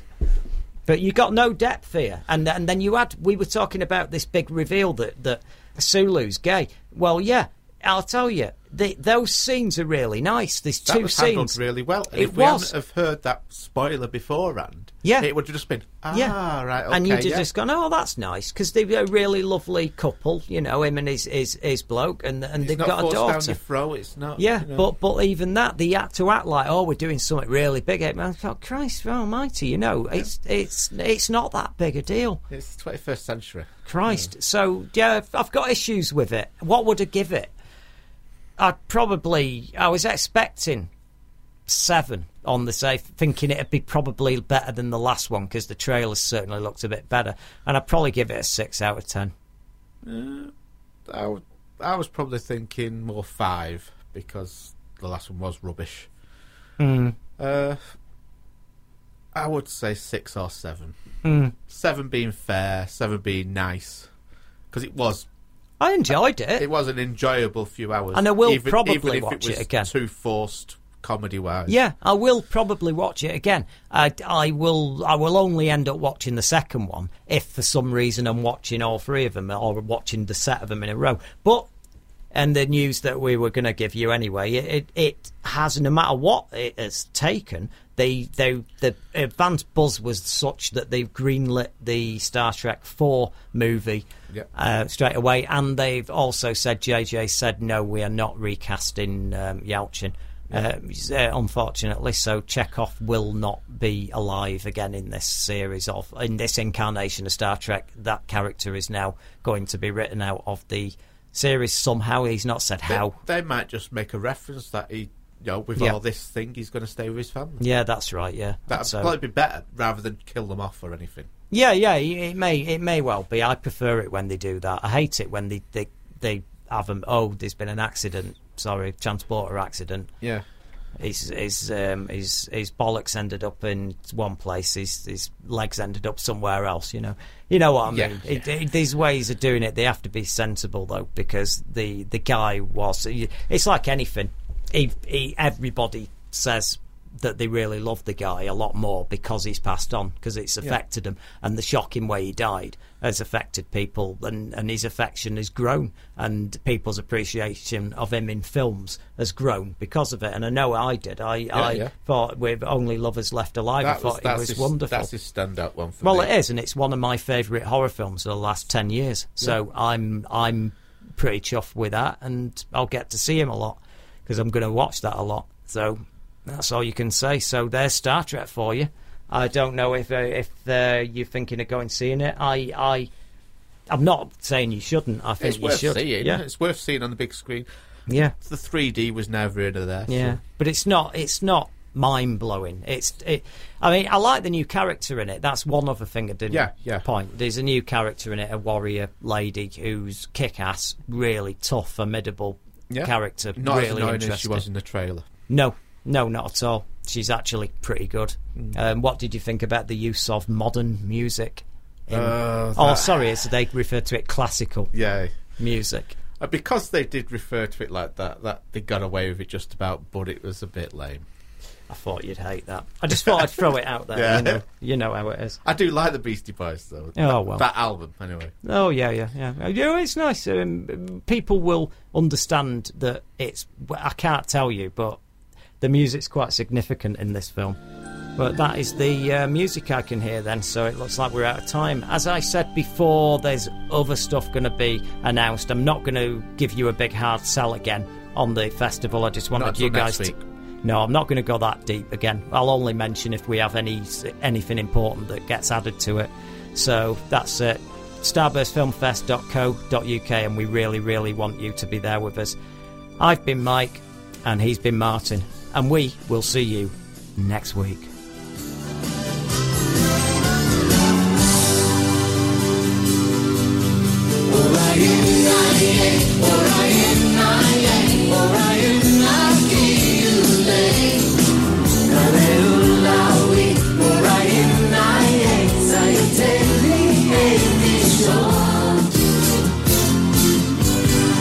Tumbling through 1,000 centuries, you don't know where you land.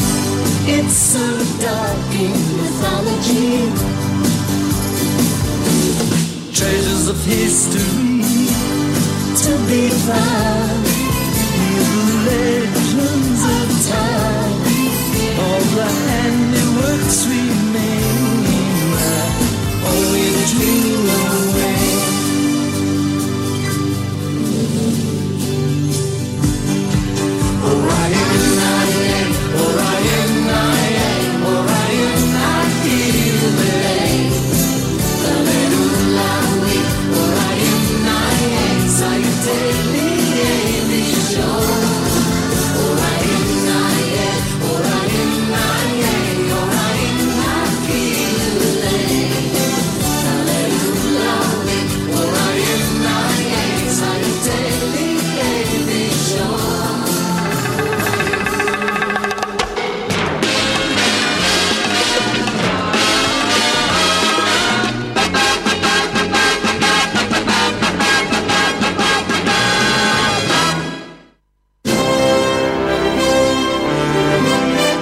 Listening to Starburst Radio, the greatest radio show in the universe. Every Wednesday, 9 p.m. until 11 p.m. Exclusive to Fab Radio International. Starburst Radio, brought to you in association with Arrow Films.